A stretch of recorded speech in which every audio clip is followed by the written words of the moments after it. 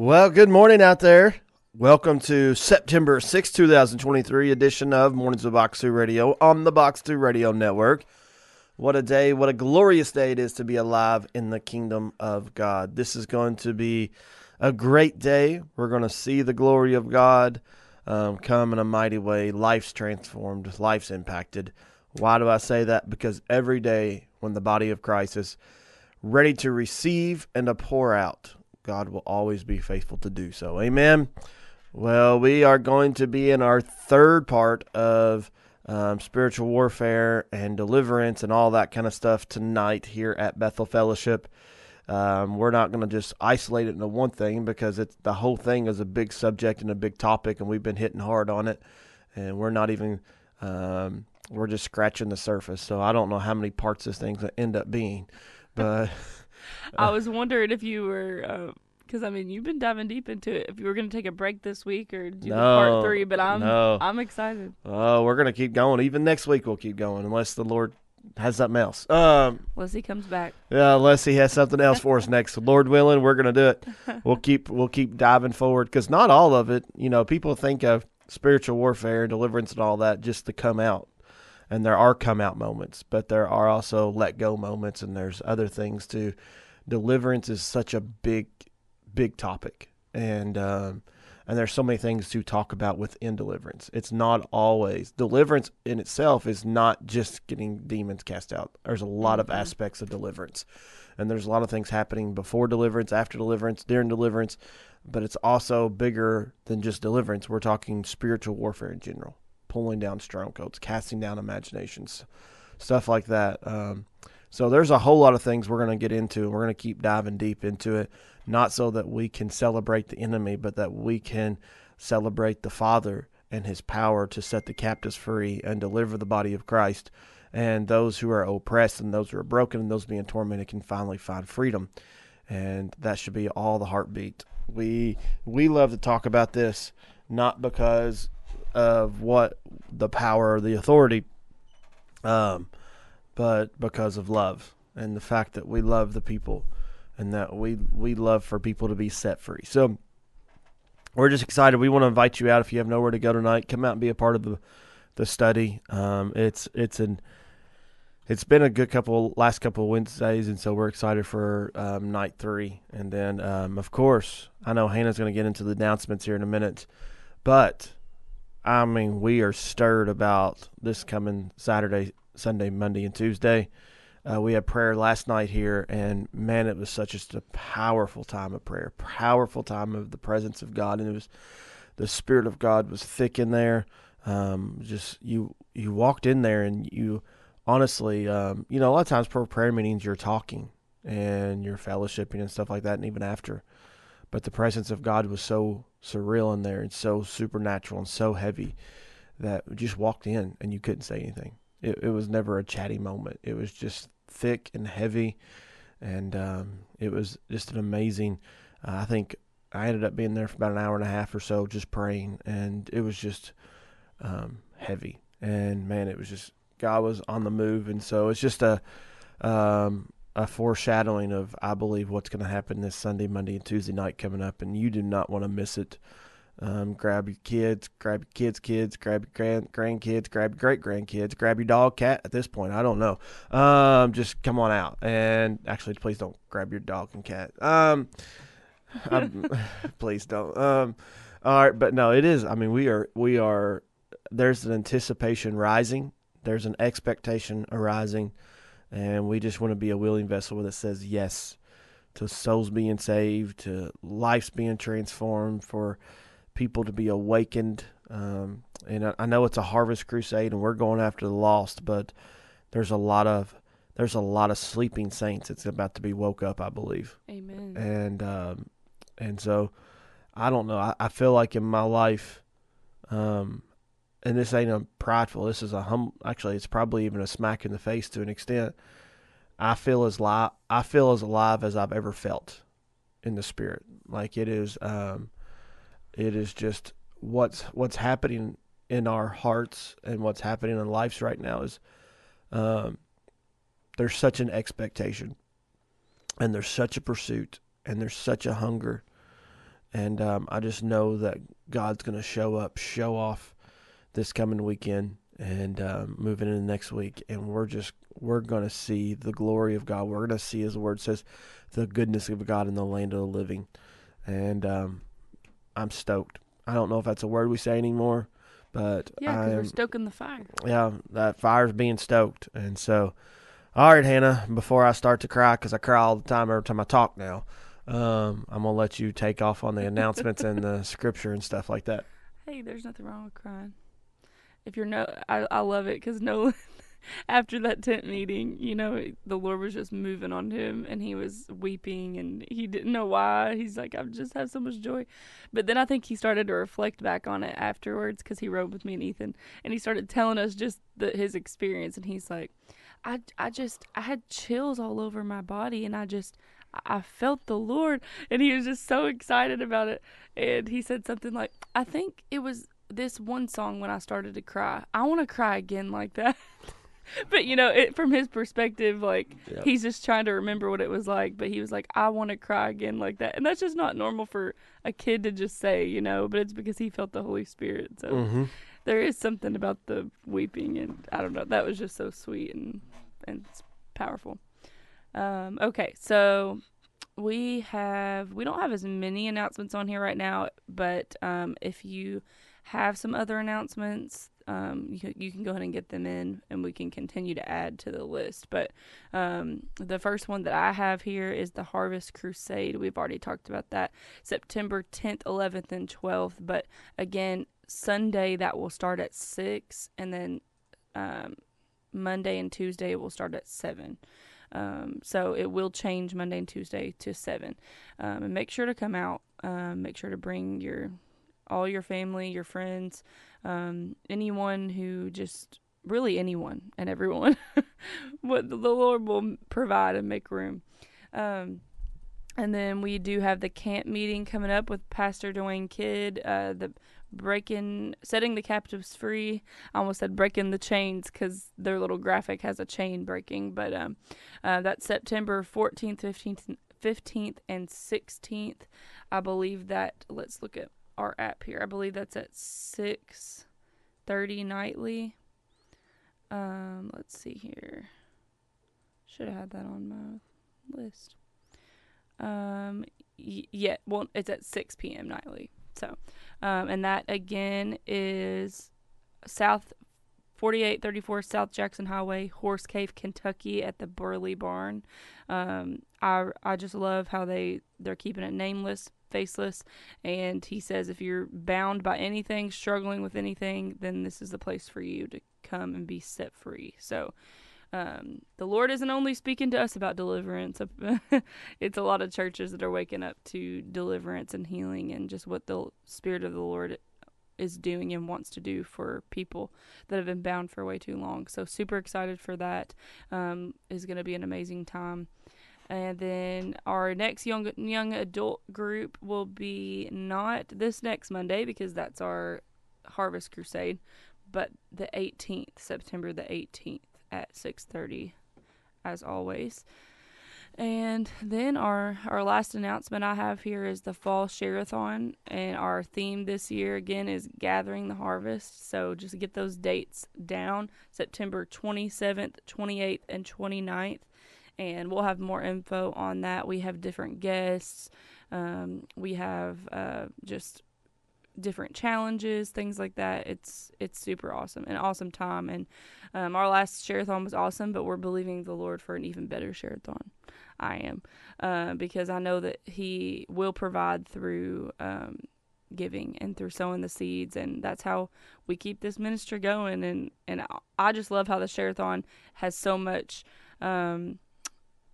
energy behind it. It's not just about like a normal typical fundraising thing or anything like that. It's just awesome to see the body of Christ get together, the cheerful giving, the excitement behind it, the challenges, and just seeing people be obedient to what the Lord's laying on their heart for the share-a-thon. So super excited for that. Again, September 27th, 28th, 29th. That's a Wednesday, Thursday, Friday.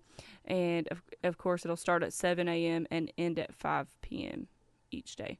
So that's all that I have for the announcements this morning.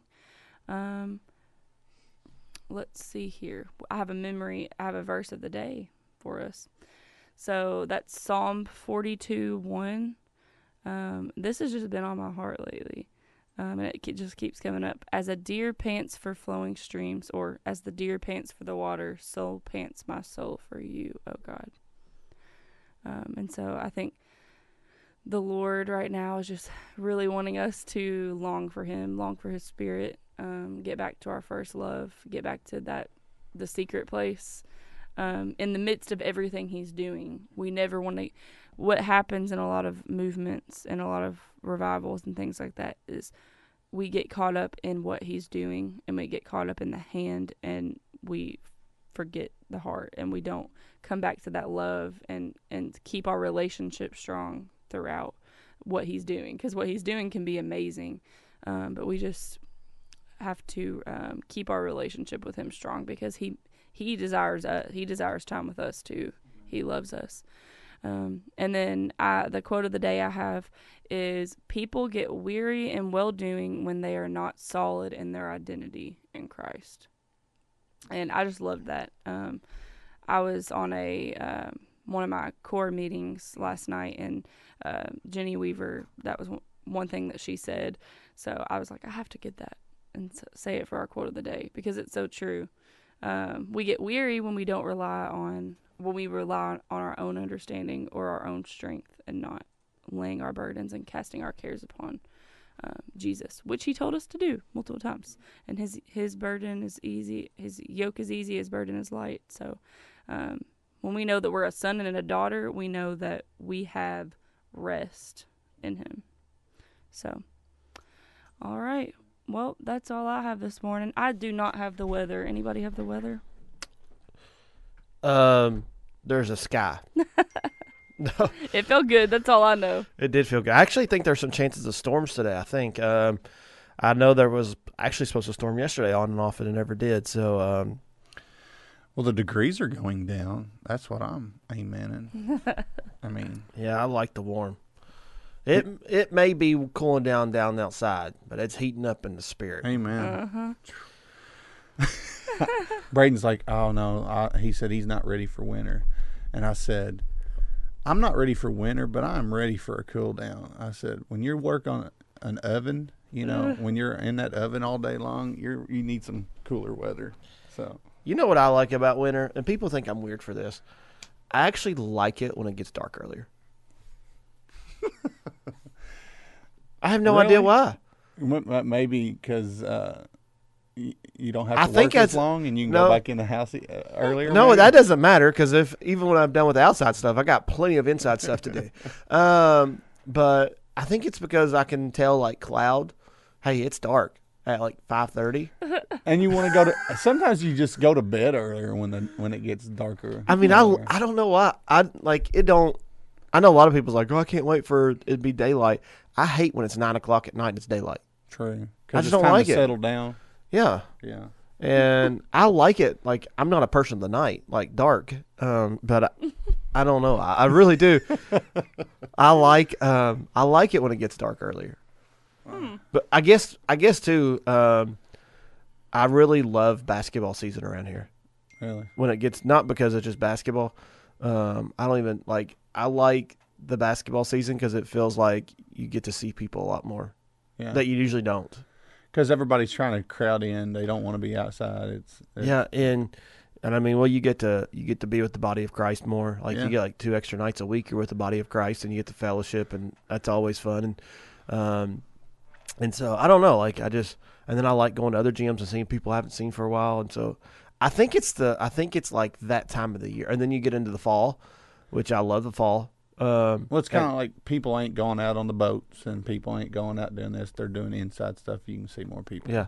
And don't tell Heather, because she'll have me there every weekend. But I really do love pumpkin patches. I agree. I really do. I like cool. Going to pumpkin patches. Or like the orchard, the orchard stuff, whatever. That's it. Well, I mean, that's what they're called, the orchard stuff. Yeah. Because those really don't have much to do with Halloween. Like most of the time, you're just You just go and you get to eat that cool food. Well, I think the thing we got to separate with Halloween and harvest time is harvest time is real. I mean, there's pumpkins, there's hay bales, there's straw bales.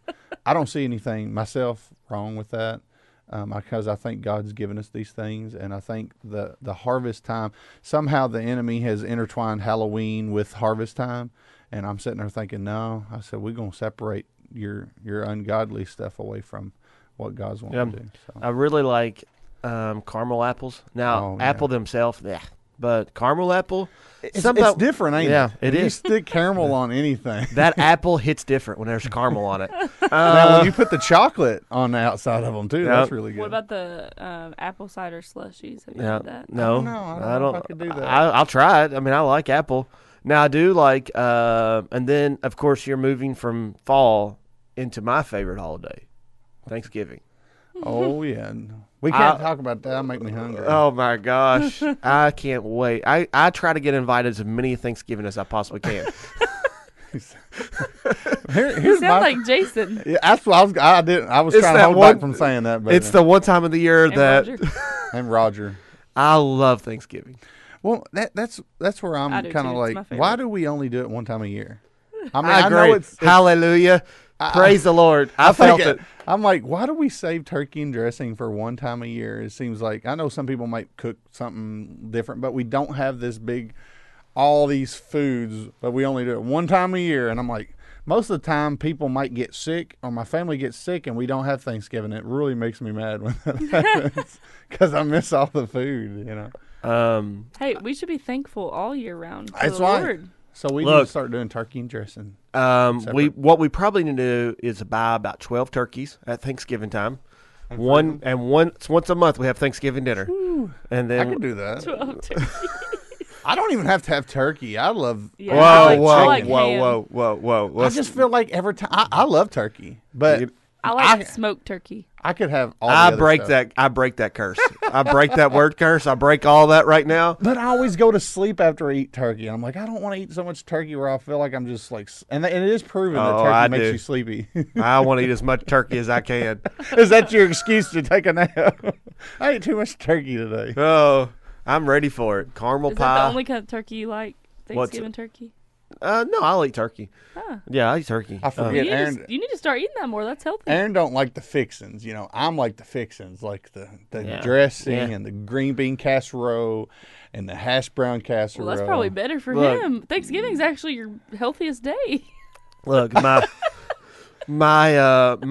Thanksgiving plates consist of this: turkey, mashed potato, mac and cheese, a little bacon spread on top of the mashed potatoes, and a roll.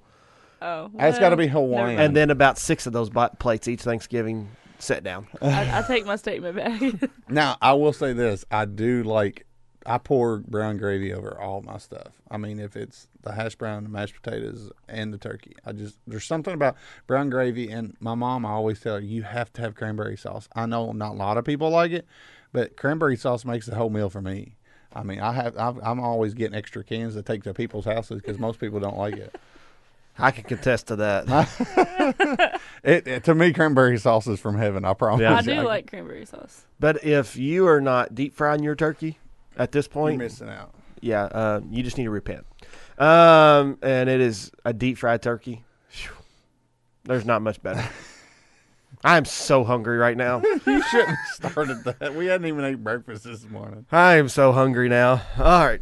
We are in John chapter 20. Verse 23.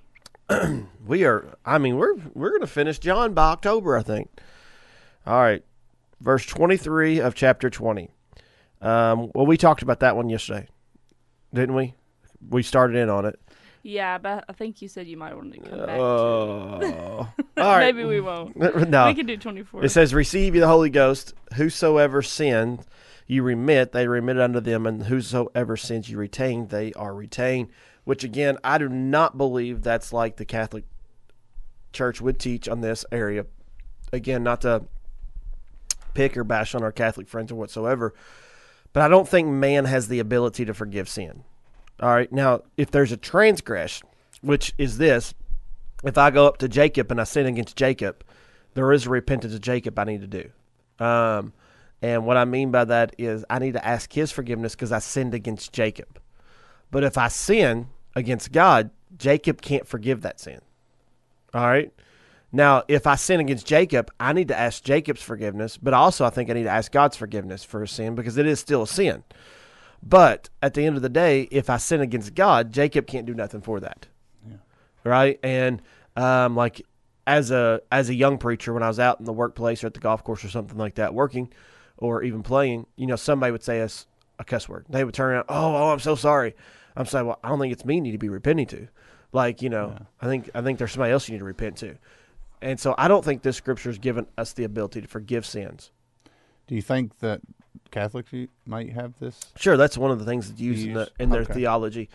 But I think what this scripture is saying is that, excuse me, basically this, we have the responsibility to preach the gospel. Because what does he tell them a minute ago? As the Father has sent me, so I am sending you. Now he breathed on them and said, receive the Holy Ghost. Why does he want them to receive the Holy Ghost? If we go to Acts chapter 1, verse 8, he said, what? Tarry here until you are endued with power to become what? Witnesses unto all the earth. That's what he says. You are going to be endued in power to be witnesses. So here I think he's saying, I'm sending you, I'm going to give you the Holy Ghost, and you're going to be witnesses, and those who you preach the gospel to can hear forgiveness of sins. Those who you don't preach the gospel to will not know what it's like to have forgiveness of sins. True. So he's saying this, we have the keys of the kingdom. That's not just for spiritual warfare. The keys of the kingdom are, we have the responsibility to preach the gospel and open the door wide. But if the church closes the door in evangelism, there's going to be those that don't hear the gospel and don't hear the good news and don't hear the ability to repent and be forgiven. They don't hear it because we didn't say it. So in a sense, he's telling them, you have the power to open or shut the door. Yeah. That's true. That's what I believe he's saying there. In the context, if you look at where he's saying, I send you, the Father send me, I'm giving you the Holy Ghost. If you line it up with what happens in the early verses of Acts 1:8, tarry here to you and do with power to become witnesses unto all the earth. Then he goes and actually baptizes them in the Holy Ghost in Acts chapter 2. And then immediately Peter goes, preaches to the Jews, and 5,000 come one day and 3,000 or 4,000 come the next time. So, but if Peter don't go preach, what's happening? Those 8,000 to 9,000 people's not being born again. True. And their sins are retained unto them. So that's my opinion on what this verse is saying. I think other people's got other ones. I just try to contextually see exactly where it's lining up. So y'all got anything? I'm just saying, maybe how the forgiveness is, like you were saying, it's not like you still got to pray to the Father. The Father's the one who ultimately forgives. But at the same time, I feel like we've forgiven our brothers or forgiven our sisters for something. It's almost kind of like it breaks the mold. Or if like they come to you and they're something odd against you, there can be some conflicting between each other, So there's hey, I forgive you for what you've done, and I think it's almost like we don't allow it to become a stronghold between each other, because I've seen it happen. Somebody, where people would talk about somebody or something they've done and look at them like that, and it's almost kind of like, because I almost feel like if we don't forgive others in that sense, I feel like it creates a stronghold in them, because how can God forgive them if we can't? You know what I'm saying? So, and I think that to them, they see that if we can show that to people, forgive them for that, then that's going to open the door for forgiveness for them to go to the Father, because it's almost kind of like if a person I can see can forgive me, then I know the God that I serve can forgive me. That's just me. But. Yeah. Well, go ahead. Are you talking about more of an unbeliever? Oh, yeah. More with unbelievers or believers? I think it doesn't matter. I Either. mean, I think it could be either. So, but I mean, the only thing that kind of gets me is if you withhold forgiveness from any, it is withheld. That's one I don't know. One scripture. Yeah. Yeah. Well, I don't think though that if you refuse to forgive somebody, Yeah. they don't get to go to heaven. So, but that's what some people would use this as. Yeah. I don't think that would be making us God at that point. And Yeah. No, I don't believe that. I just that one scripture kind of the second part is where I'm kind of. well, I think you can look at illustrations here in the scripture. Jesus was being crucified on the cross, and he prays, "Father, forgive them, for they don't know what they do." That is saying, I'm not holding their sin against them. I want them to hear the gospel. Yeah, yeah, yeah. Stephen was the same way whenever Saul was leading up to stoning of who he was, and he looks into heaven, sees the Son of Man, but then looks down and prays. He sees that after. He prays for them and prays pretty much the same prayer Jesus prayed. Father, forgive them, for they know not what they do. And that was like Acts chapter 7, 8, somewhere in there. And then right after that, Paul meets Jesus on Damascus, and Paul was the one leading up to stoning of Stephen. So I think Stephen not holding that sin against Paul and praying for Paul is the very thing that released Paul to be transformed. So basically, he's just saying, if you withhold it, yeah, you're keeping them from seeing what really. I think so. What is it's being withheld from them if you don't show them forgiveness. Mm-hmm. Basically, illustrating, hey, don't. I almost feel like he's saying, if you really have the heart of God, you're going to forgive. Mm-hmm. And if you hold it, if you give them forgiveness, they're going to get forgiveness. If you give them that, they're going to go to the Father. But if you withhold it, it might cause a grudge in you. It may cause some kind of unforgiveness in them to not, it's withheld. So you're not, something that God has poured into you is not being given to them. And I almost feel like God is showing, like giving that, like, hey, don't, I'm not trying to put in the scripture, but I just feel like he's saying, if you don't give forgiveness, it may be withheld from them, So They might miss out on it. Because, I mean, it's the Lord doing it. yes, And it's them going to the Father. But definitely, we're showing them that. by our actions, by our forgiveness, that can be a seed planted or an eye-opener to them. And I think like what. Well, I think you can even take it a little bit step farther, is that the Lord may have you preach the gospel or tell them of him to somebody that you really have been mistreated by, or hurt you, or did things in your own heart or to your own life and caused trauma, caused situations, caused depression, whatsoever. But when we learn to forgive, we're willing to preach the gospel to anybody. We're willing to go and reach with anybody. We're there's nobody that's done so much they should never hear the gospel. Yeah. And I think some people think that. Like, some people say, well, that person, I don't even know if I want to be in heaven with them. And I've heard people kind of allude to stuff like that. But it's almost like they're being God. And, well, their unforgiveness in their own heart It's created that. has created a bondage, and maybe God's trying to use you to preach the gospel to them. And I think with these disciples, and they're going to transition to really in more apostleship and being sent, is, he's telling them, like, you've got to preach to everybody. Yes. You've got to go. You've got to do. You've got to forgive. You've got to do this. Because at the end of the day, these people were still not very high up on them.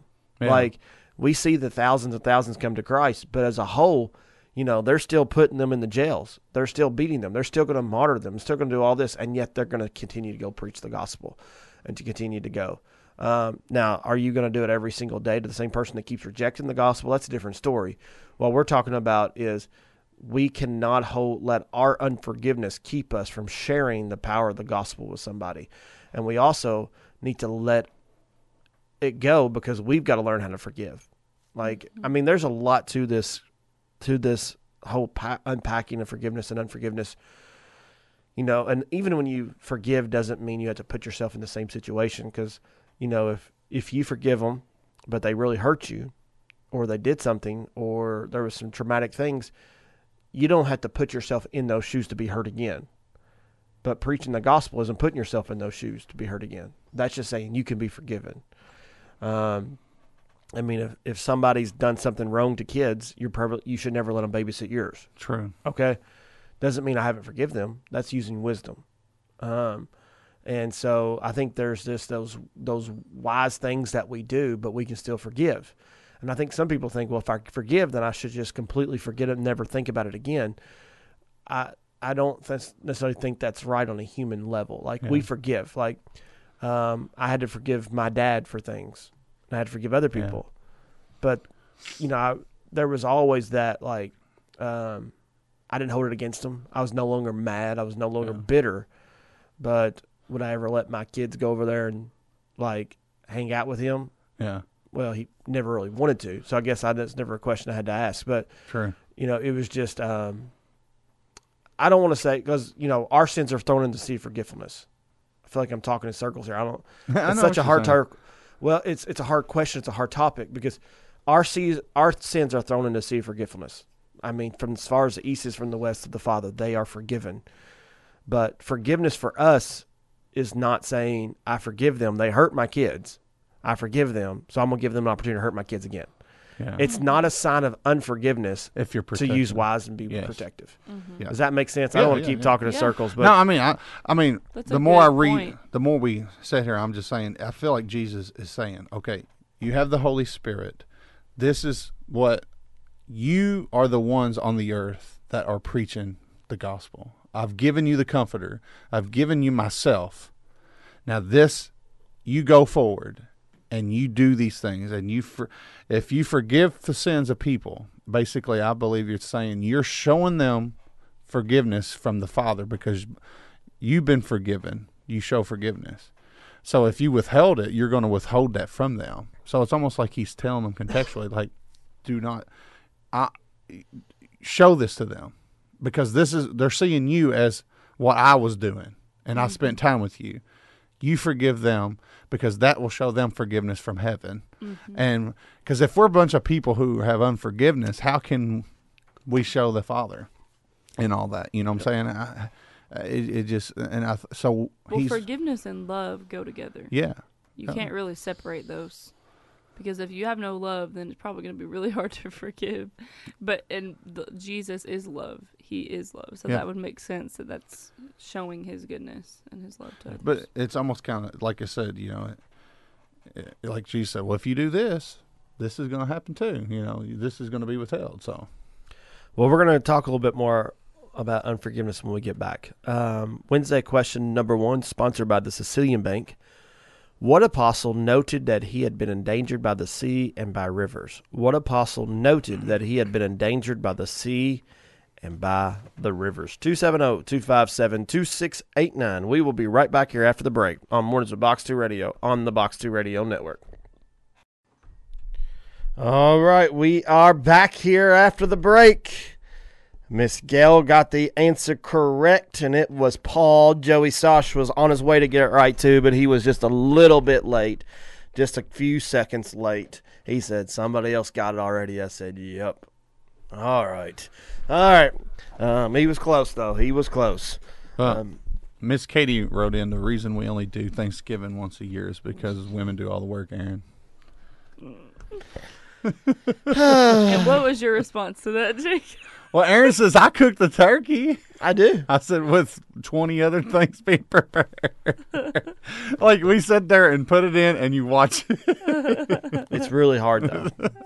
You have to put it in with you got to put that turkey in the oil in such a way that it don't overflow, because then you blow everything up. That would be awesome, though. And I would have no eyebrows. You just draw them on. Well... Miss Katie, you're probably correct. You're probably correct. Well, we have a text in from Ethan on our last conversation about forgiveness. All right, shoot for it. I got another one too. He says, I feel like when we forgive, we are witnessing to others. We show that we're able to forgive because we have forgiveness from our Father. Yep. Amen. I love that.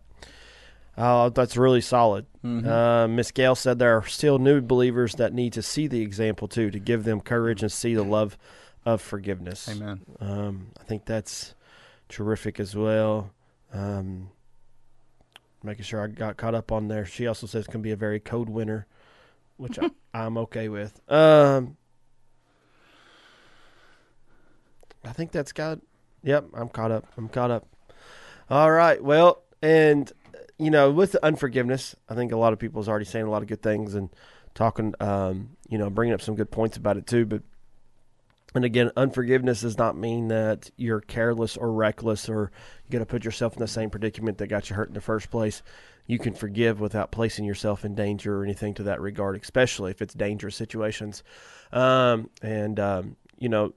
I do think too, though, that if there's things in your life that you seem to be constantly struggling with, there's habitual things that are just over and over and over. Yeah.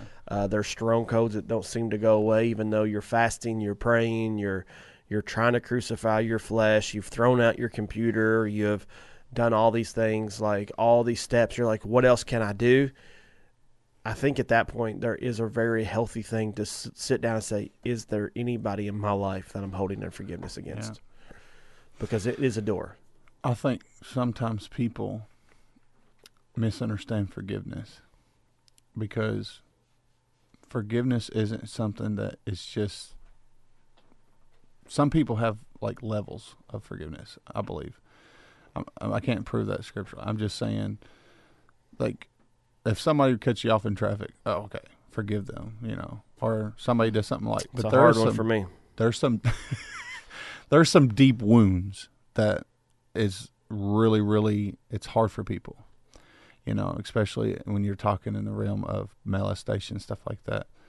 It's deep. It's deep cutted wounds. But I always tell them forgiveness is, if it's not for them, it's for you more than anything, because it creates something in you that is a release. You're releasing something, and it's hard for people. And it's I think freedom. Yes, it's freedom for the person forgiving. And I think people sometimes say they've forgiven somebody, but they really haven't. It's such a deep thing, and I think it's on the surface. Sometimes we can feel that, but there's still that wound that's deep down in there.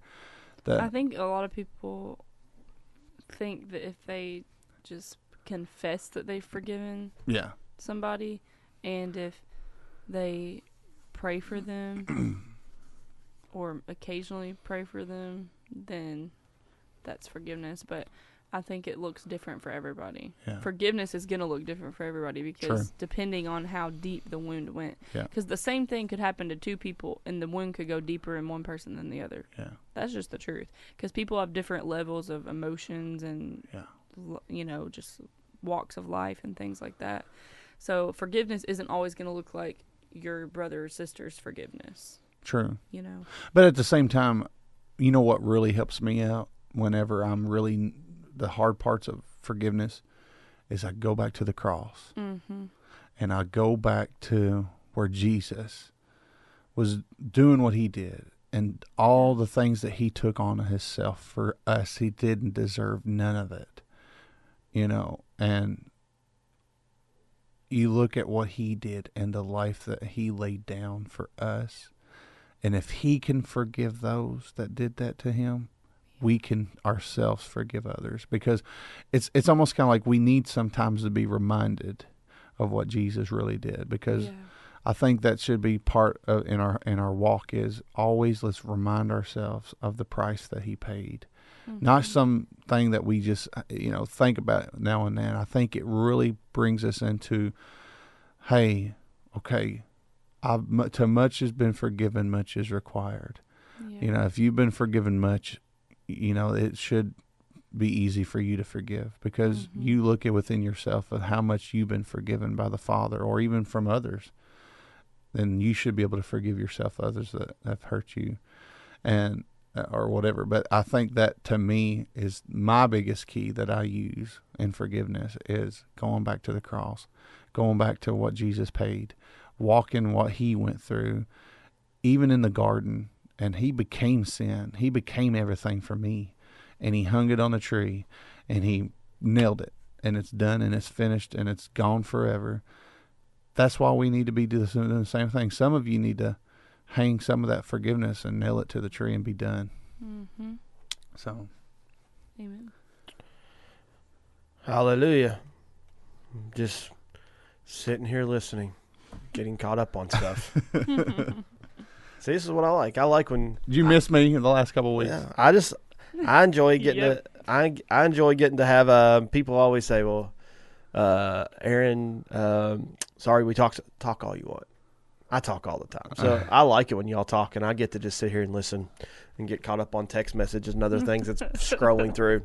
I do think forgiveness though is such a big deal, and you are correct in so many ways, and how there's different layers that we got to peel back, and there's certain things, and also what I've seen a ton of times, a lot, is where God will continue to reveal people that you haven't forgiven that you didn't even realize it. Like I see this all the time. Yeah. That there's like these bleeding holes in your heart that you didn't even know was bleeding until God revealed them and opened the door. And like you all were just saying, it's vitally important at that point to nail it to the cross, to get it out, to be done with it. Yeah. Now, again, that does not mean that we go back and put ourselves in the same predicament. No. That's not what we're talking about. But what we're saying is it's not holding me. And most of the time, this is what I tell a lot of people. People want to hold on to unforgiveness because they're angry. Yeah. And they think it's somehow hurting the other person. No. That other person, 95% of the time, isn't even thinking about you not forgiving them. Probably not. They're just sitting there living their life. Mm-hmm. Unforgiveness affects you way more than the person you haven't forgiven. True. Mm-hmm. And I remember I walked whenever I was pastoring a church one time. And at this church, there was a gentleman that a traumatic thing had happened in his earlier life. And his sister was brutally murdered. And because of this murder, he fought unforgiveness. He was never going to forgive the guy. Yeah. Like, it doesn't matter what you do. He was never going to forgive him. But also, there was like, you could tell there was hints of racism. There was hints of other things too. And it's just one door always opens another door. And, you know, I don't think that person may ever let go of that unforgiveness. True. And we tried and tried and tried. But you see where that unforgiveness gave birth to other things. Yep. And, you know, unforgiveness, I've always said this. If you don't forgive somebody, what ends up becoming after unforgiveness becomes bitterness. And then bitterness sets in. And then bitterness even becomes even worse than that. You become just this rageful, it causes anger. Bitterness sets up anger, and you get mad at everything. You start getting angry at everything and frustration. And when bitterness is there, it takes deep root. And it's like, now I've let this settle into bitterness, and now bitterness is causing anger and all these things, and I don't trust. It causes antitrust issues, and it causes this, and you don't trust nothing, and it's a downhill spiral. Mm-hmm. And I believe I've watched people do this, and they've walked down this bitterness, and then rage, and then anger, and then it's depression comes depression, and then they don't feel. Mm-hmm. After they get to a certain level, they get to this place where they don't feel, and that's dangerous to be at.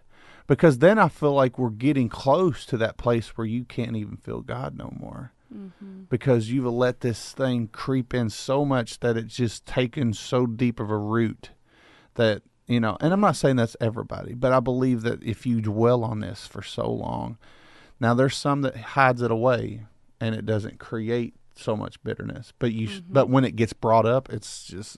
It's still there. I mean, that happened to me. I'm a person that, well, I'm not going to claim that. I was a person who would bury things and just kind of put it on the shelf and keep living life, but it's still there. I mean, even if it's not causing you to completely retreat from everybody or be isolated, if you still keep it on that shelf, it's still going to be there affecting you in some way without you even realizing it. And the Lord's, healing sets you free and makes you just truly be able to have more joy. Really, I like what somebody said recently is that these things that we don't even know that we have that we need deliverance from, and a lot of them are emotional. A lot of things are like attached to emotions and things. Really, getting deliverance, the beauty of it is that it's clearing up space for us to hold more joy. Yeah. Wow. It's clearing up space in us that we didn't even know we needed to clear out so that we can hold more glory inside of us, so that we can hold more joy inside of us, more peace. It's basically clearing up space to hold all the things of the Spirit that we should be able to hold inside of us. Well, I think it's important too that we all hear from the Spirit, because you may have something that God shows you about somebody that may be the key. And I probably shared this story on here 100 times, but I can't remember when. It's the last time I shared it, but it was talking about this missionary girl who was about to go on a mission trip. And she was gathering with the elders and everyone to pray for her that night. And the prophet and the pastor, and they was all there. And they began to pray over this girl. And the prophet guy said, the Lord spoke to me to tell her that God hates mommies and daddies. And he said, I ain't telling her that. That don't even make sense, God. I'm not telling this girl. He said, this is one point where I wish I wasn't a prophet. And he said, it doesn't even make sense, God. And the Lord says, you need to do it now. And he said, I knew I had to do it. I was going to look like a fool, but I'm going to tell her. And he told her, God hates mommies and daddies. And she began to just going through this. I mean, it was like a fit, a rage. It just come out of her like this bondage and this garbage. And she started going through all this deliverance. And after about an hour, she came to, and she was free. But she sat down and she began to talk to them. And she said, they said, what happened? You know, we don't understand what happened. She goes, when I was a kid, my mom and dad would play a game. They would molest her, and it was called Mommies and Daddies. And it was just, oh my goodness, when you heard that story, that it just did something to you. Like, if this prophet wouldn't have listened, even in the stupidest sounding thing that didn't even make sense, like he's questioning God, it didn't make sense to him. But God knew. Yeah. And God was the one who knew what needed to be set out of her, because no one else knew that. There's no way this man would have known that. She knew that. And it took God himself using a man to speak that word to that person that set that woman free, because it brought up stuff in her that only she knew that God was working on. He was trying to pull out of her. And she was a missionary going on a mission trip. And I remember later on listening to it. And they went to this nation that when they went to preach this gospel, and people got set free. Like they even had like this witch camp up on the hill. There was a lightning bolt that struck on top of the hill, and they all come down. They witnessed to them. They all got saved. All these witches and warlocks in this country. So God set her free for a reason, because he knew she had to be totally set free to be able to set these others free over there. Wow. So, I mean, it's an amazing story to hear that and know the importance of hearing from God. And I heard people say, well, you better know that you know. I'm like, sometimes you just got to go on it. If you feel that God is pushing you and you got to do it. I said, sometimes you step out in faith, and even if it doesn't even sound right, it doesn't even sound even possible, you know, like. But just like that guy, it was spoken again when he was trying not to do it. Yeah. You need to do it. You need to do it. You better. I think that's something that is important too. Is that I was listening to something that talked about we can't be the prophet who cried wolf. Yeah. Because we can't just, I think I know this. I think I heard this. I think I heard that. Like we really, I mean, I've been there, but I think the Lord really wants us to get to a place where we really have weight behind what we say. Yeah. And we spend time in the secret place and spend time in prayer and weighing things out and really seeking him. Now, that might be different in like a church service or something like that, because you're kind of in private, the moment. Yeah. But when you're in the secret place and this is just a part of your everyday life, is hearing from the Lord, the Lord. Then when we get in those services, when we get in these public or evangelism, things like this, it'll just be natural, and we will have authority, and we'll know that we heard it. We won't say, oh, I think I saw this and heard this. We'll know, and we'll be able to be precise about it because our ear has been trained in the secret place. It's developing, and I think that's where we got to develop that in people. And when you're in the secret place with God, he's training you. He's downloading things in you. When you get in his word, and faith comes by hearing and hearing by the word. That's what I was talking to Josh Newton about this morning. We were both talking about having that faith and understanding that this is getting inside of us and allowing that because the Bible says my sheep know my voice. Mm-hmm. So when he speaks, you know it's him. And that's where I feel like the body of Christ needs to get really intimate with the Father, where they know his voice like none other. And it's louder than every other voice inside of you. It's louder than your flesh. It's louder than everything else. It's got to be at the loudest thing you hear is his voice. Yeah. So. And the discernment to know that it's him and know that it's not something. Something opposite of the Bible, something contrary to Scripture. True. Yeah. Amen. Hallelujah. All right. Well, we are getting ready to come upon our. Actually, okay. Yeah, we're at break. I took a snapshot of my Q&A questions, and I didn't realize I did it at 7:43, and I'm like, wait a second, my phone's saying 7:43, but my computer's saying 7:57. Then I remember I took a snapshot. All right. And so let's read our second trivia question of the day, take a break, and we'll come back here. I think there was one question on the list that wasn't answered yesterday. Is that correct, Hannah? All right. Well, we'll get that, and then we will continue forth with some Bible dialogue and discussion and talking about how Thanksgiving should be every month of the year to the glory of God. Miss Katie, we promise we'll help. Like the guys will help more. If we can get Thanksgiving dinner once a month for all year long, I know the guys will step in and help more. Am I wrong, Jacob? I love to cook. Not a lot of guys like to cook, but I do like to cook. I love to eat. I mean, but it does make it taste better when you don't cook it. I don't know why, but it just... Anytime I cook, I don't like to eat.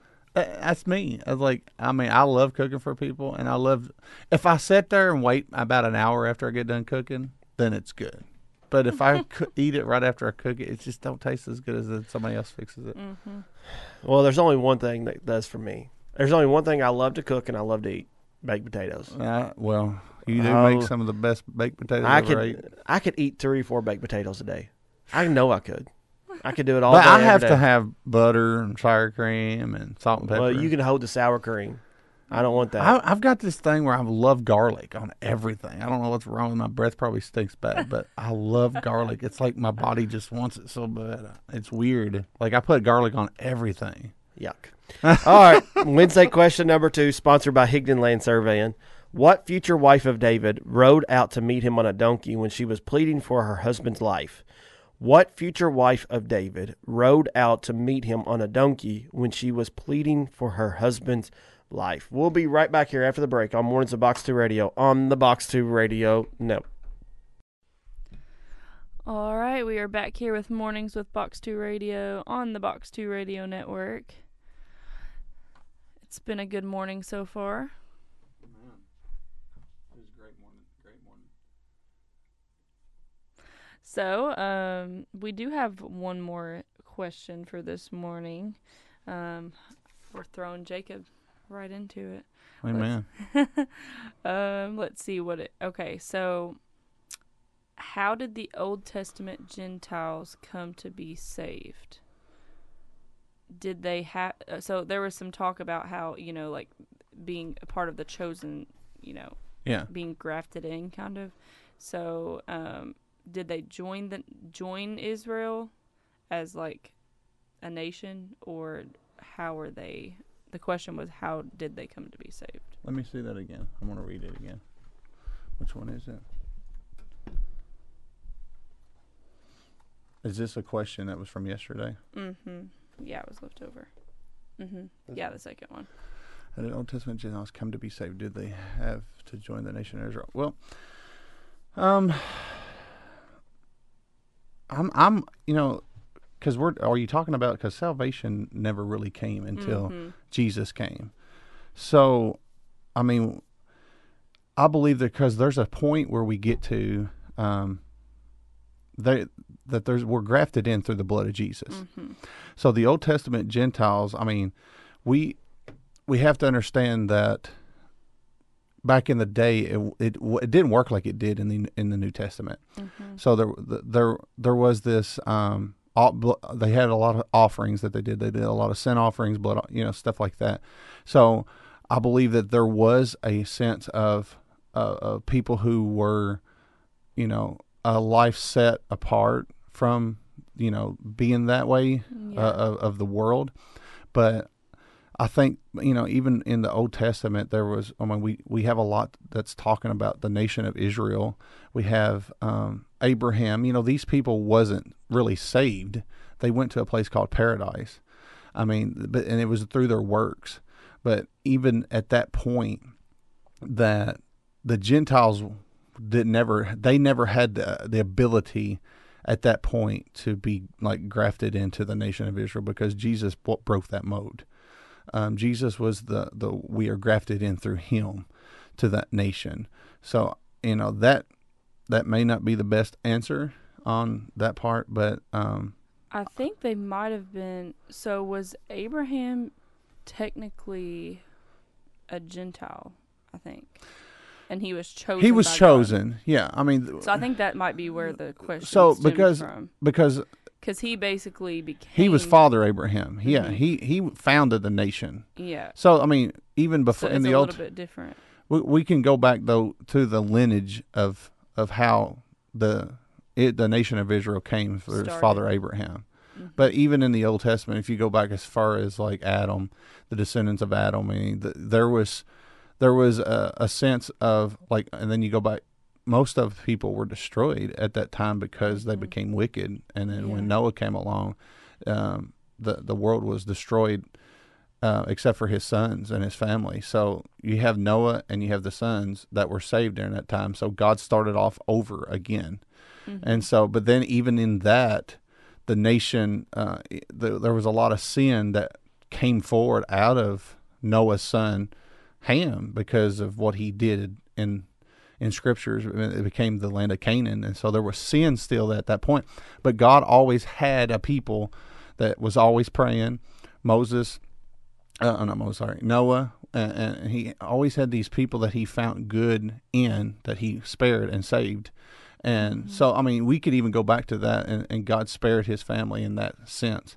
But then you can go all the way up. But the nation of Israel was not. Abraham really was the father. He was God found favor with Abraham, but Aaron might be able to answer that a little better than I did. Well, I had to step out, so I don't know I can't remember. It's just, how did Old Testament Gentiles come to be saved? Did they have to join the nation? And I was just trying to reiterate that the nation of Israel wasn't really founded so much until... Like, obviously they didn't technically get saved, but the ones that were... like the saints, like were there any Gentile? Well, Gentiles come into the Jewish faith all the time. Just through a system called proselyte, and so it's proselytization. And proselytization consisted of 3 or 4 things. The major 3 things were they had to be circumcised, they had to go through a period of studying and heart searching and repentance, and then they had to be baptized. So there's what's called a proselyte baptism. So did they get grafted in before Jesus, though? Yes, into the Jewish faith. A Gentile could come into the Jewish faith, but it was from proselytization. But that's not.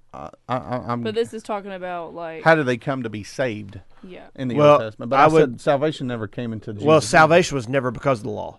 Yeah. The salvation the law could cover it, and it was a schoolmaster showed you your sin, but there's only ever been one way to become a quote unquote person of faith, when that was having faith. Noah wasn't justified by works. He was justified by grace. He was true. He found grace. He found favor in the sight of God, and it was favor he didn't earn. It was because of faith. Mm-hmm. That's why and I seen that like with Noah, but I was like, well, he wasn't what you would call your pastor, because he did get drunk. But like you saw it where people of other nationalities, they would believe in God somehow, some way.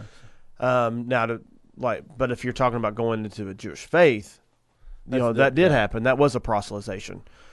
Technically, it's transitioning from one faith to another. So basically, did they study the Torah? Yeah, you would have to study. You would have to gone through the Torah, and then you would have your circumcision, which was never pleasant for a male when you're older, and then you had your baptism. And a lot of people, like, really what John the Baptist was doing was almost a proselyte baptism, because he was trying to get them to change the way they're thinking. And he was saying, this is it, but I'm baptizing you into something new. True. And you need to change your mind. And so I think, but for them to be saved per se, you got to remember there was no salvation. There wasn't like they went to Shiloh at best. Yeah. And that's where they was basically reserved. And when Jesus said he goes to preach, take the captives, he's saying, I'm going to go liberate them that are in captivity in Shiloh and bring them unto myself. Yeah. And that's how 500 was resurrected and walking around the city, and Corinthian testified of. That's where we can get back to that question, because people used to say Jesus went to hell, but he never actually went to hell. He went to Sheol, which is the place of the dead. And that was like Abraham's bosom, the paradise. But I think that, paradise, we could have different names for it, but I think that's, even people say Hades. Is that terminology? Hades would be a Greek mythology term, and that would be more towards hell. Okay. Yeah. Hades can be another word for hell. And I think actually King James even interprets hell Hades once or twice. I'm not 100% sure, but I think it is. Well, that's where I think the misinterpretation of it, they thought it went literally hell, but it wasn't really meaning hell itself. Well, Hades kind of got known to us through Greek mythology, because it's not a word we use for hell. Yeah. Now, they probably would have used it more back then, especially during, like when the King James were translated and stuff like that. But for us, it's not a commonly used word. So people associate the word Hades with something more of Greek mythology. Mm-hmm. But, hell's nothing like we think it's going to be, and heaven's nothing like we think it's going to be. Both of them are completely probably different than we ever imagined, because we get our theology from modernism more than anything. And, it's like we've said on Wednesday nights several times now, Satan is not the ruler of hell. True. Hell is his damnation. Like, hell is for Satan and the fallen angels. Yeah. He don't get to go down there and party for all eternity. He's going to be tortured for all eternity. And because just as we will be judged for our sin if you're an unbeliever, he's judged for his sin. Yeah. It's like the lake of fire. Do you think that's the final eternal damnation for I mean Satan, because he's cast into the lake of fire at the end? Yeah, I think so. I think the lake of fire is the permanency of it. Now, there is this new teaching though, and it's pretty new for me. And I'm not the smartest cook in the jar, so you're smarter than me. But they're talking about people's wanting to say the second death is a permanent death, and that they're done for all eternity. There's no existence, but that's not true. There's going to be eternal judgment. Yeah, you never cease to exist. And I think sometimes when we talk about eternal life, then are they saying that like you're just wiped for good? Yeah, like when you don't become a believer after you're tortured for so long, it's not like you go to heaven. You cease to exist. It's a second death. But I don't think that's the case whatsoever. That just takes away from, and I'm not trying to say that, it just takes away from, to me, because when I'm telling you about Jesus, it's not that I want you to be saved, but there is a hell. Mm-hmm. And it's for eternity. The torture's for eternity. I almost feel like it's a cop-out in a way. Kind of like, okay, well, I'll just die and won't never exist, Where do they back that up? It talks about a second death in, is it Revelation, Jacob? Mm-hmm. Talks about the second death. But the second death would be judgment. So we die this first time, but then we're basically going to be condemned. And it's better than if we were dead, but it's like a second death. And again, hell is not the absence of God. Hell is the absence of the goodness of God. Mm-hmm. Because Romans tells us we will deal with either the goodness or the severity of God for all eternity. Behold, are we on the good God?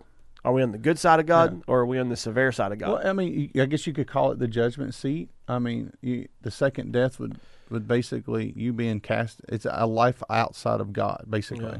I mean, of His goodness. Of His goodness. There's nothing in hell, and that's the part of the eternal damnation. His wrath. You part of the torture of going to hell, and not accepting Jesus as your Lord and Savior. And I believe every man has the opportunity. Everybody will have at least one opportunity in their life to that. So that's why I say, if God is speaking to your heart, you need to listen. Actually, Romans 1 says everybody already has an inherent understanding who God is, but they rejected Him to be God.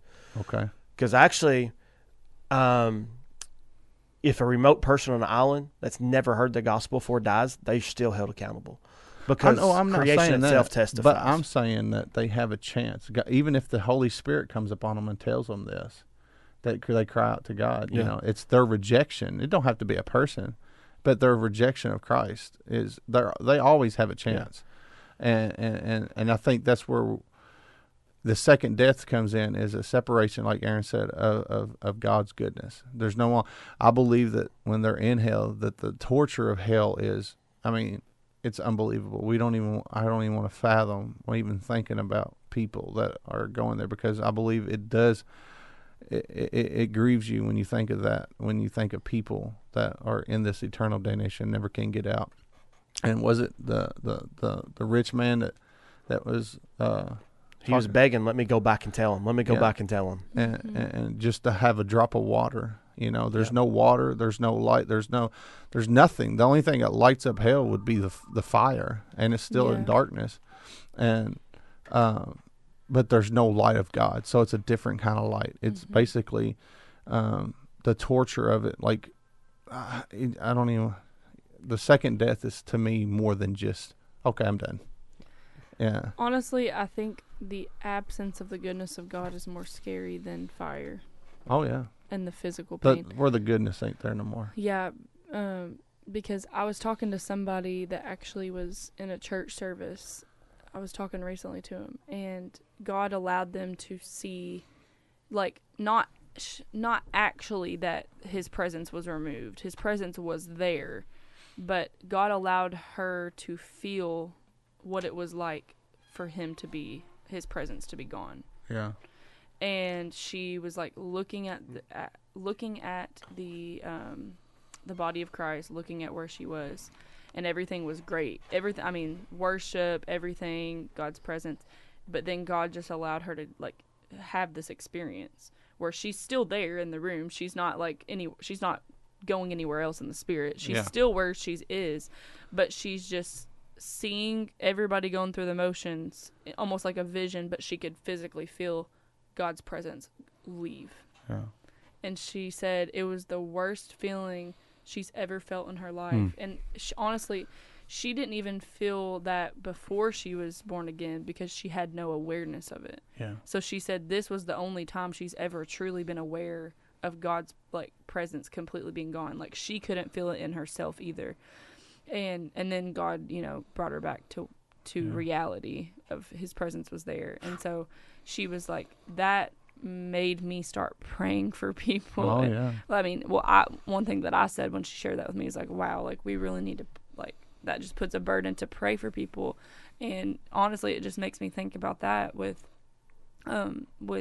this conversation we're having, because even though God's wrath will be there, we've never not been able to experience his goodness. Like, we don't know life here without his goodness. It's true. If we're a believer. So her being able to like experience that for a few seconds, like, I just can't imagine. I mean, it's just like being surrounded by people who want to hurt you constantly at all times. Somebody who's stabbing you in the back. Somebody who's basically every person that's ever did bad to you. Every person, that's not even a fathom of what's going to be happening there. But it's just like, think about being surrounded by everybody who has not your good interest at heart at all. There's nothing that they want to do they want to hurt you constantly. They want to do these things to you. That's just a tad bit of what it could be like there, you know.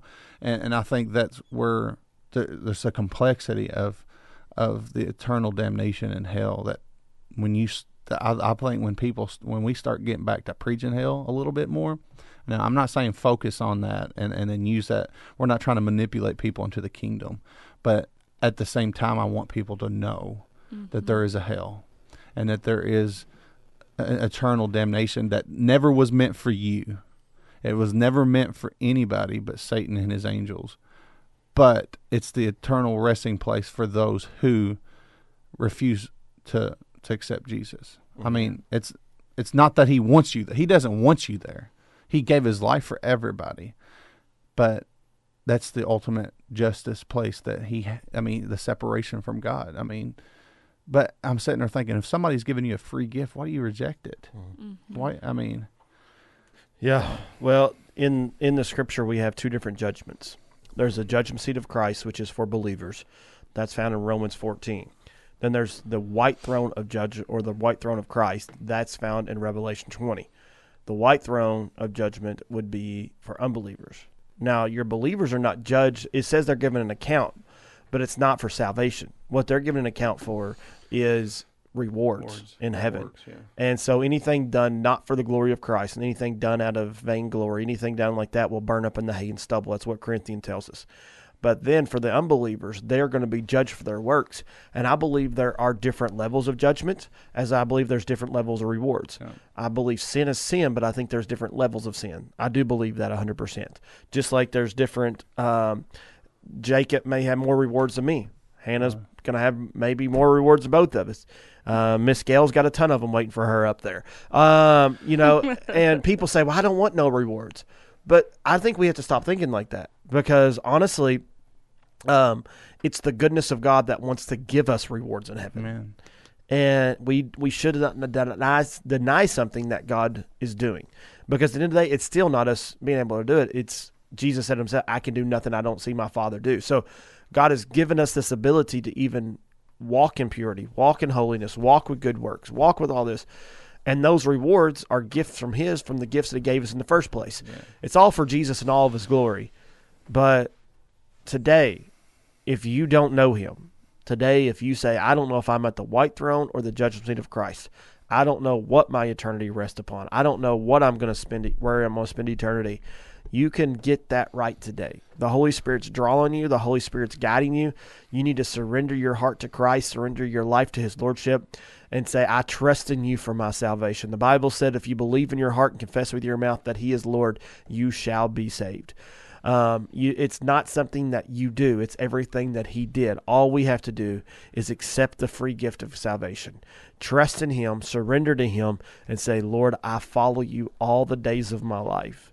I want you with every fiber of my body. I don't want to follow sin. I don't want to follow my own self anymore. I want to follow you. And I don't trust in myself to save me. I trust in your salvation. I trust in your gospel, in the cross to redeem me, sanctify me, fill me, do it all. Today, surrender your heart to him. Confess, repent, and I'm telling you, believe in your heart and confess with your mouth. You will be saved, the Bible says. That's a promise. And so it is a free gift. It's a free gift. Now, I will say I disagree with you on how many judgments there is. I believe there's 3 judgments. Where would your third be? The sheep and the goat. I don't think the great white throne and the sheep and the goat are the same. And the only reason I say that because the sheep and the goat happens before the millennium, because the ones that populate the millennium will be from the sheep and the goat. But I don't know if I would see that as an actual judgment, though, because judgments would be right before Christ. Yeah. I mean, if you want to say that, I'm just saying in a sense it is because he is separating those. I mean, the sheep are going here. Yeah, but he's already doing that right now. Yeah, I get that. I'm just saying there will be a particular moment where... I think when you use the word judgment, though, it's going to be before the throne. Even the believers, the judgment seat of Christ. You talking about before the throne and the great white throne? I get you. I get what you're saying. That there's a physical gathering. Yeah, because this is going to happen when he comes back to settle the kingdom here on earth. Yeah, and that's going to be. But I guess even now, there's always been a separation of the sheep and the goat, because there's always been a separation of the wheat and the tare. They grow up together, and then they come apart. So there is a judgment in place, but it's more of a natural consequence, or how do help me out here, Hannah? You're smarter than me on these words. It's a natural sequence or a judgment where it's happening. It's happening even as we're talking. Like for me, I know people get mad when I say this, and Jacob's got me in a whole lot of trouble over COVID before. I usually take the rap for what Jacob says. I've yet to figure out how this works. Hey, I just come to defend you sometimes, and I get in trouble. All right, but like COVID itself, it was almost used as a separator. Yeah, it was. Mm-hmm. That's true. It was a separator. And I think God allows those separating moments to happen in the church to really show exactly. Because even in theology, we teach there's the universal church, which is everybody who professes to be Christian, and then the actual spiritual church, which are those who are really born again. Yeah. And I think all throughout scriptures we see that, where Ezekiel talks about a wheel within the wheel. And I think eventually the church itself shows that separation, because not everybody who professes to be a Christian is a Christian. Yeah. We see that in Matthew 7. I mean, I guess we could say judgment starts because it starts in the house of God, and it could be he could have been judging the church at that time. So, and I think the wheat, the tare, the sheep, and the goat are in the house of God. Yeah, I think that's really what it is. It's between those who are fake and those who are real. That's true. But for me, the reason I believe there's two is those two judgment are a gathering before the throne. Yeah. It's not he don't come down. They come to him. Yeah. And there's a gathering. Sure. And I'm just saying that I'm seeing just three different distinct places in Revelation that there's a separation. That you got the judgment seat of Christ when we're raptured up, if you want to call it. Is the sheep and the goat found in Revelation? Yes. What verse? Matthew. I know it's in Matthew. It's in Matthew and Revelation. I'm sure I've read it before, but I can't. 20. Hold on. I'll find it. Just give me a second. Well, I believe you. And this, if you say it's right, Jacob, then no. I mean, Revelation 22. I want to say it's Revelation. Yes, possibly. Give me a second. I'll find it. 22. Revelation 20. I think it's. It's right before the 1,000-year reign. It says Revelation 22 when I looked it up, but I'd have to find it. Excuse me. Actually, you can try 20:11 through 15, maybe, but that would be the judgment seat of Christ. Yeah. So unless they're postulating that the judgment seat of Christ and the sheep and goats, I don't think the judgment seat of Christ and the sheep and the goats are the same thing. So not by any means. No. Let's see here, 11 through 15. And I saw a great white throne, and him that sat on it, for those whose face the earth and the heaven fled away, and there was found no place for them. And I saw the dead, small and great, stand before God, and the books were open. And another book was open, which is the book of life. And the dead were judged out of those things which were written in the book, according to their works. And the sea gave up the dead which were in it, and death and hell delivered up the dead which were in them, and they were judged every man according to their works. And death and hell were cast into the lake of the fire. This is the second death. That's the second death, That's Hannah. the second death, yeah. And whosoever was not found written in the book of life was cast in the lake of fire. But I don't see anything about sheep and goats there. I'll find it. Give me a second. I'm waiting. Tell me, Jacob. It's probably because I'm using ESV. Oh, no, don't go there with me. Don't you do that. I'll tell you what, we're going to take a break. Oh, we do have a trivia answer winner. I got this too.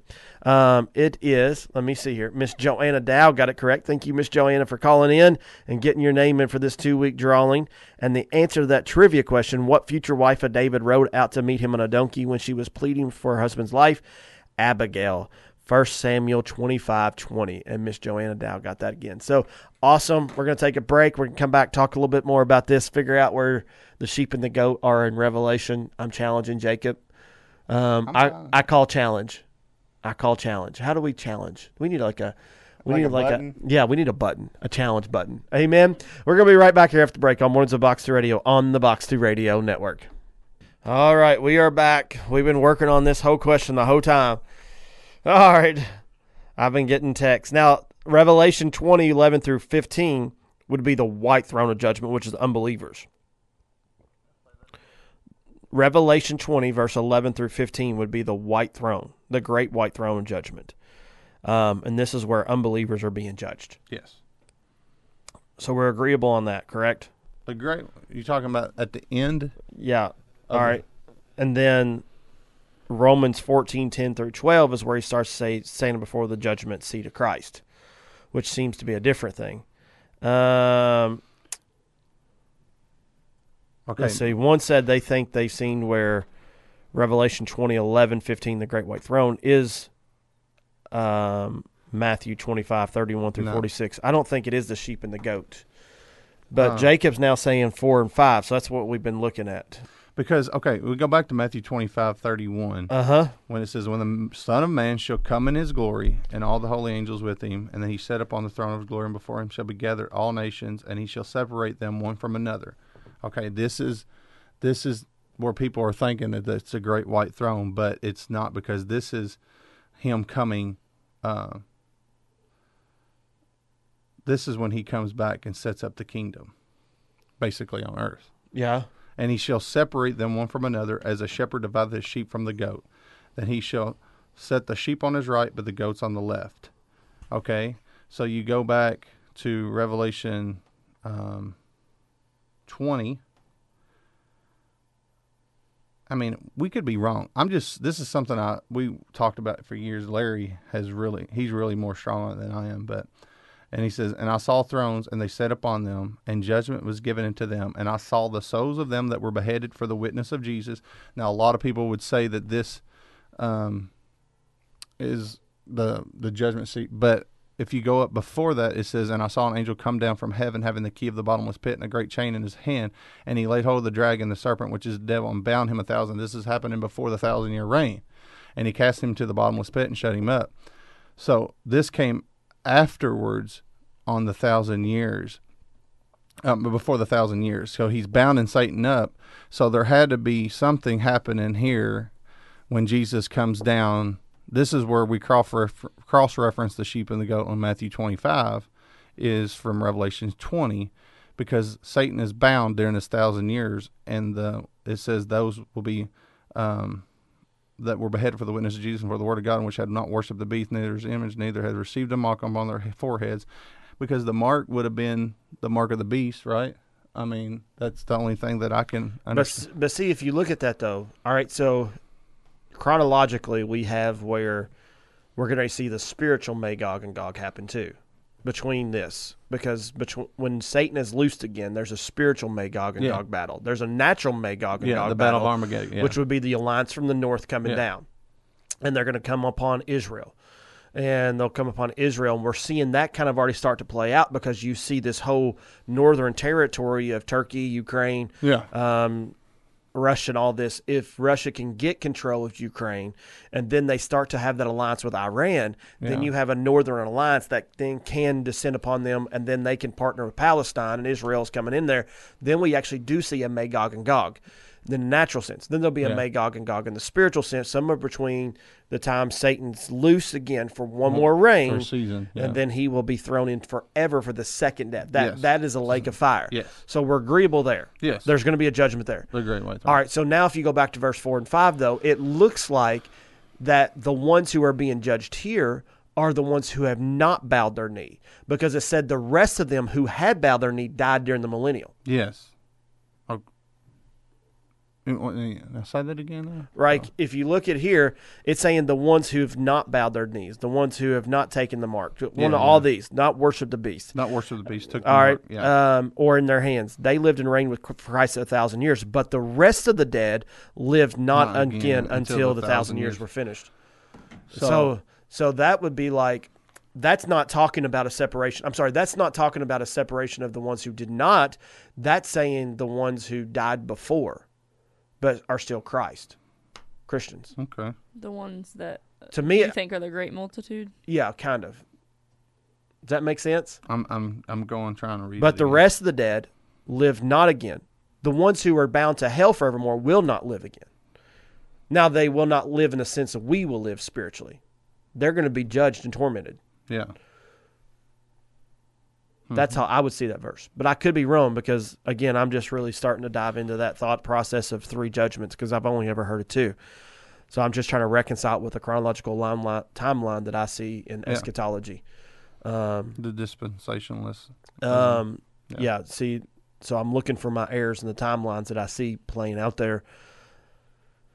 But I do think there has to be, and then this judgment seat of Christ, and then the great white throne is but I do think there is a constant judging and separation of the wheat and the tares, or the sheep and the goat. Yeah, always constant. I believe there's always judgment. I mean, judgment and wrath are 2 separate things. But I mean, even in that, like we said, judgment starts in the house of God, but we're talking about another level of separation. This is an intentional assembly to no other point than to judge. Yeah, and I don't think this is going to be a quick thing. No. Could you imagine how long it's going to take to judge? I mean, he could probably do it pretty quick, but I mean, if we're thinking naturally, it'd probably take a while. I mean, it's a good thing a day is 1,000 years, and 1,000 years is a day.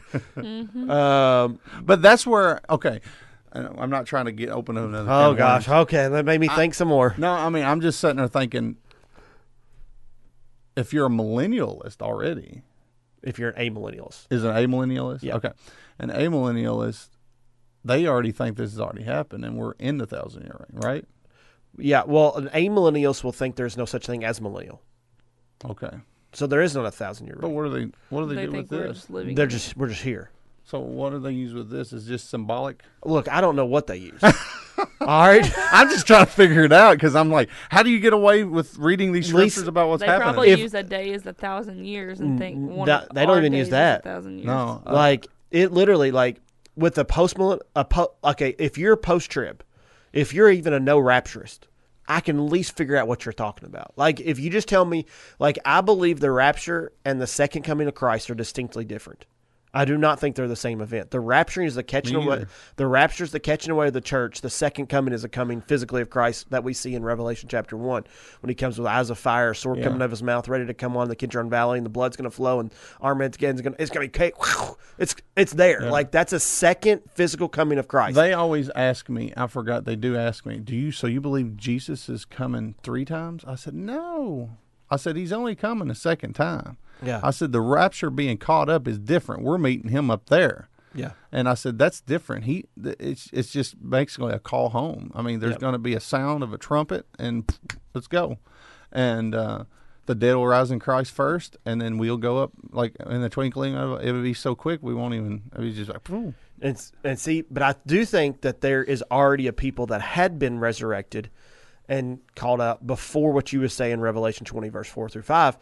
Because I think there's going to be people that make it all the way through the millennial that never worshiped the beast, never did anything like that. I do agree with that. But then there's going to be people who are faith who did die during the millennial. Because as far as I understand, they're still going to be living and dying in the millennial.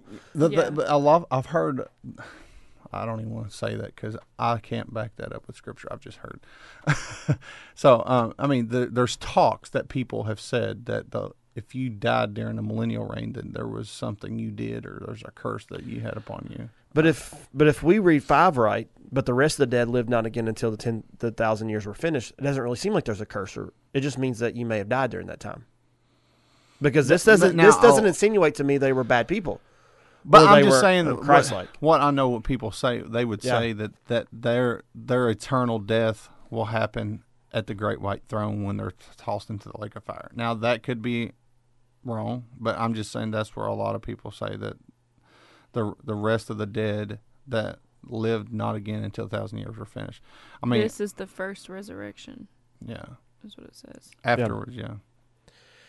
Um, I don't know. Right? we'd have to look more into this. Yeah. But I guess to jump back so I wouldn't be rabbit jumping so much, how do they get the amillennialism? I don't really know. I can at least see I can at least understand what you're saying whenever you tell me that there is no rapture and there's a second coming. Do I agree with your premise? No.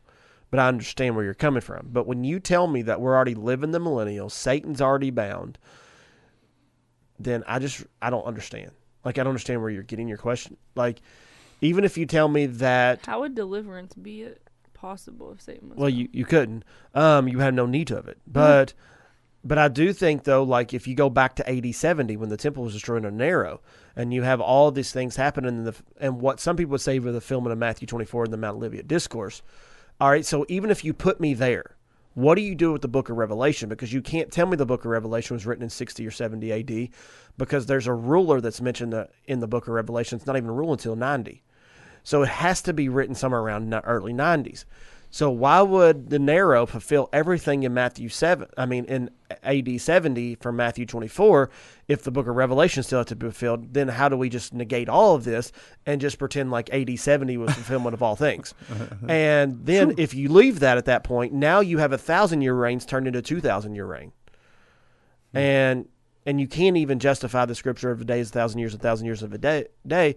And plus, you cannot tell me that Satan's bound up right now. So amillennialism just doesn't work in any form, way, or fashion to me.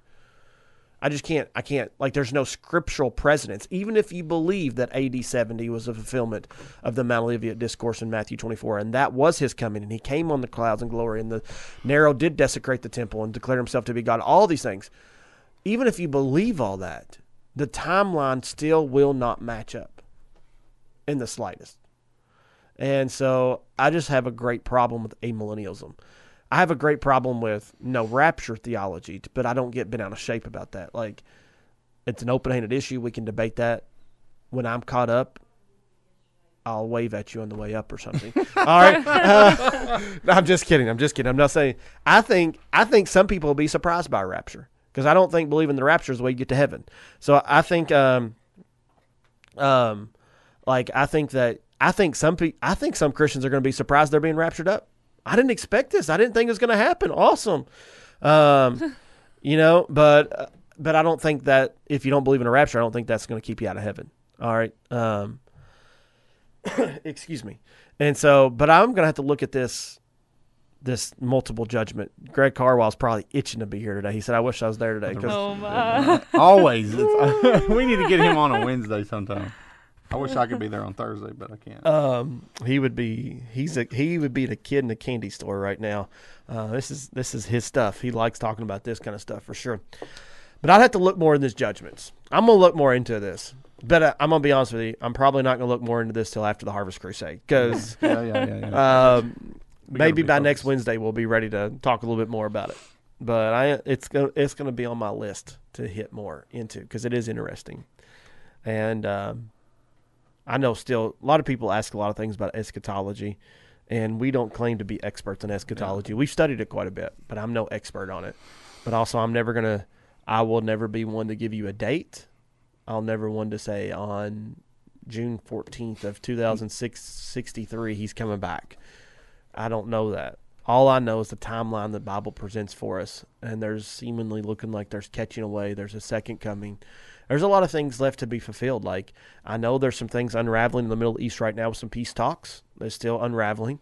The Abraham Concords was on their way to a lot of things. But I still think for the temple to be built on the Temple Mount, which is going to be significant to be built on the Temple Mount right next to the mosque. To the Dome of the Rock. And so you're going to have all these things playing out. You have to strike a peace deal with the Arabs, and because they own the rights to that land. And for that temple to be built on that land, you're going to have to get them agreeable to it, and that's going to be a very difficult task. Now, the Abrahamic Concords that Trump was doing, he was on his way with the Arabs to get some of this stuff done, but you still have to have the peace treaty done.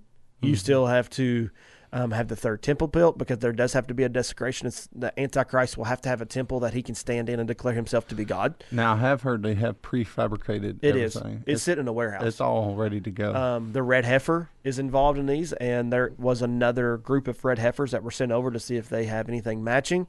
But then you get it. Also, this you cannot negate the Magog and Gog. You can't negate this war that's permanent coming.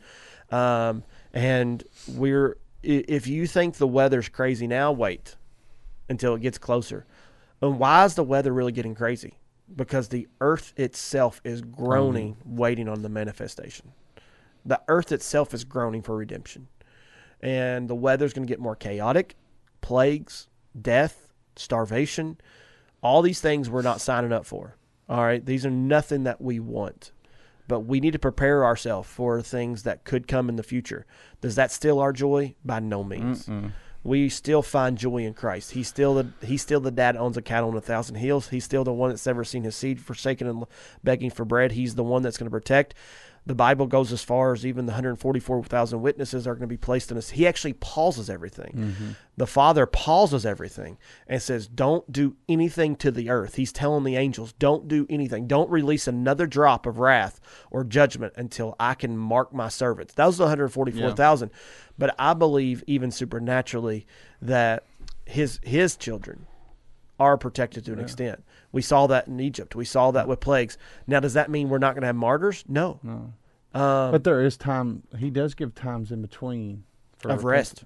Of repentance, too. Yeah. There's a time of repentance during this. And I think that in Revelation, I'm like, because of his goodness, because of who he is, even when he's pouring his wrath down, he's given a chance for those to repent.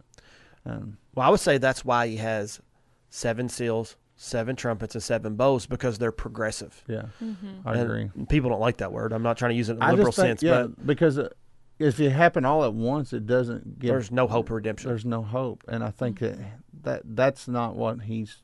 That's Yeah. not what he's doing. And for those who are really caught up in like left behind ideology and theology of it, you got to be really careful because they almost that kind of pre-tribulation rapturist. I'm not a pre-trib. I'm a mid-trib. I'm a post-trib pre-wrath. Yeah. That's where I am. Because we're never exempt from tribulation, but we are exempt from wrath because we won't taste wrath because Jesus has already paid all of our wrath. Yeah. But they want to teach that the Holy Spirit leaves the earth and you can't be born again. But that's completely opposite of what Scripture Because says. the Holy Spirit would work like it did in the Old Testament. Because the point of the 144,000 Jewish evangelists is so the Jews would become to salvation. Yes. And that's happening. Well, okay, so when you have the sixth seal to the seventh seal that's going to open up the first trumpet, you have a 30-minute break. In that 30-minute break in the Revelation, then you have this great multitude that appears in heaven. Yeah. I believe that great multitude is the church being raptured up.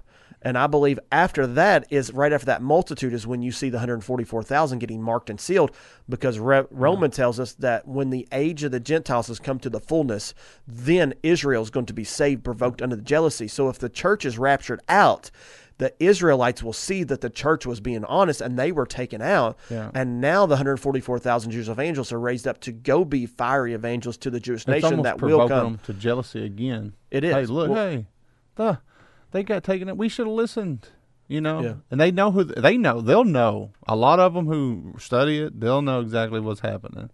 And I think you think them being marked, because I'm thinking people are like, well, are they just going to preach to Israel? I said, no. I said, there's 144,000 that preach throughout the world. They're going to be the ones that actually know the word more than anybody, because the ones, and then there'll be some Christians, I believe, that'll probably have to go underground on the earth, because in order to live during this time, I mean, there'll be some that give their life for it, but I believe it'll be chaos. There'll be a lot of martyrs during this time more than any. But Yeah. I mean, And we never know what tomorrow holds. It shouldn't be a fearful thing for Christians. no. It really shouldn't. But we should have a fear of the Lord and have a burden for the lost ones around us. Yeah. Revelation was never meant to be scary for the Christian, but No. it meant to be terrifying for the unbeliever. Mm-hmm. Exactly. And I think as Christians, the most important thing that we can do is prepare ourselves completely. Like, let the Lord prepare us physically, mentally, spiritually, because, we are very spoiled as Americans, especially.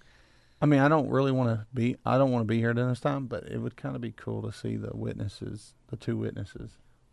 You can stay if you want. I'm not. I'm not staying. I don't I'm want to out. be here. As soon as I'm out there. I'm telling everybody, if I can go pre-trib, I'm there. Sign me up for that train. Yeah. But I'm just saying, the two witnesses and then the fire coming out of them. Yeah. That'd be awesome.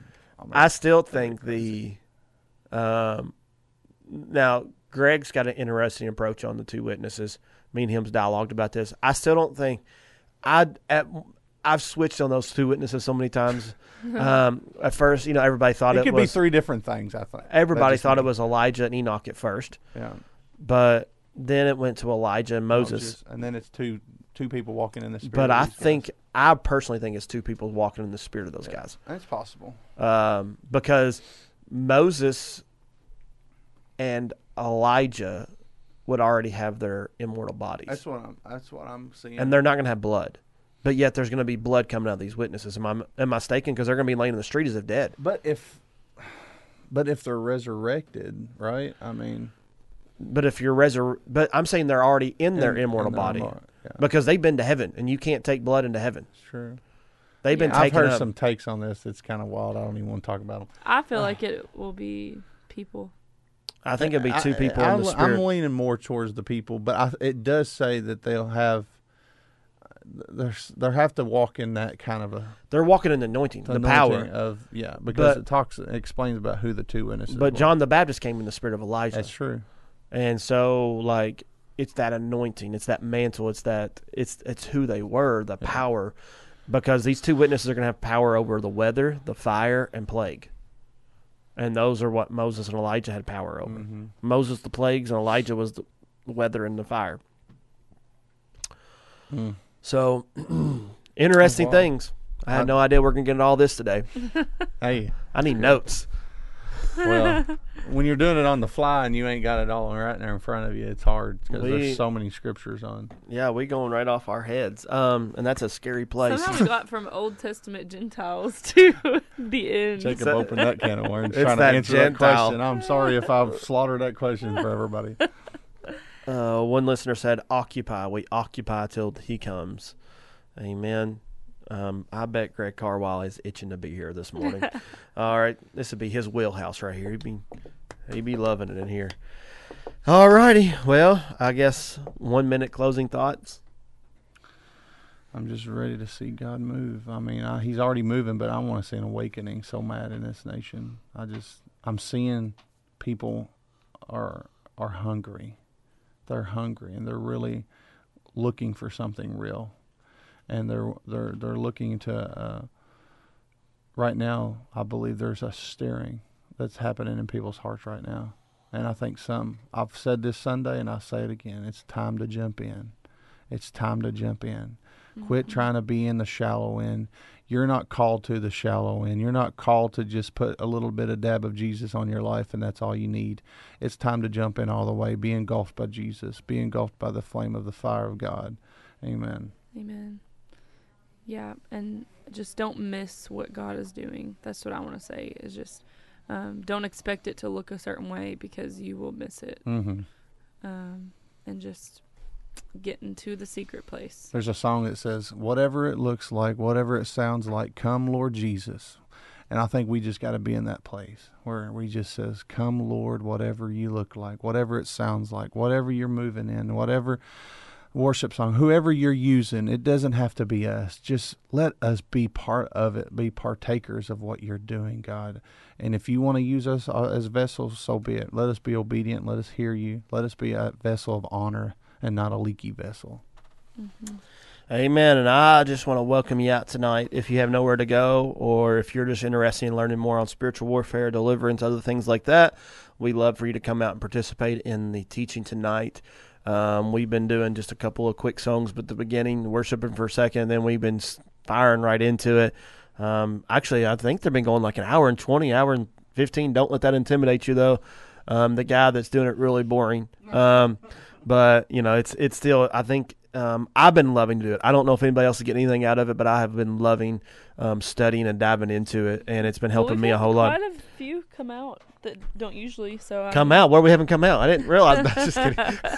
No, it has been good. It's been good. Hey, so we I want hope we're having some of those come out too. But we don't want to invite you out. We start at 6:30 on Wednesday nights. Youth starts at 5 with fellowship and games and stuff like that. So come on, be a part of what God's doing out here. If you have a local church, go there, worship. Be supporting of what the local church that you're involved with and God's placed you in is. But we love you. We'll be back tomorrow, 7 a.m. Central Time here on Mornings of Box 2 Radio on the Box 2 Radio Network.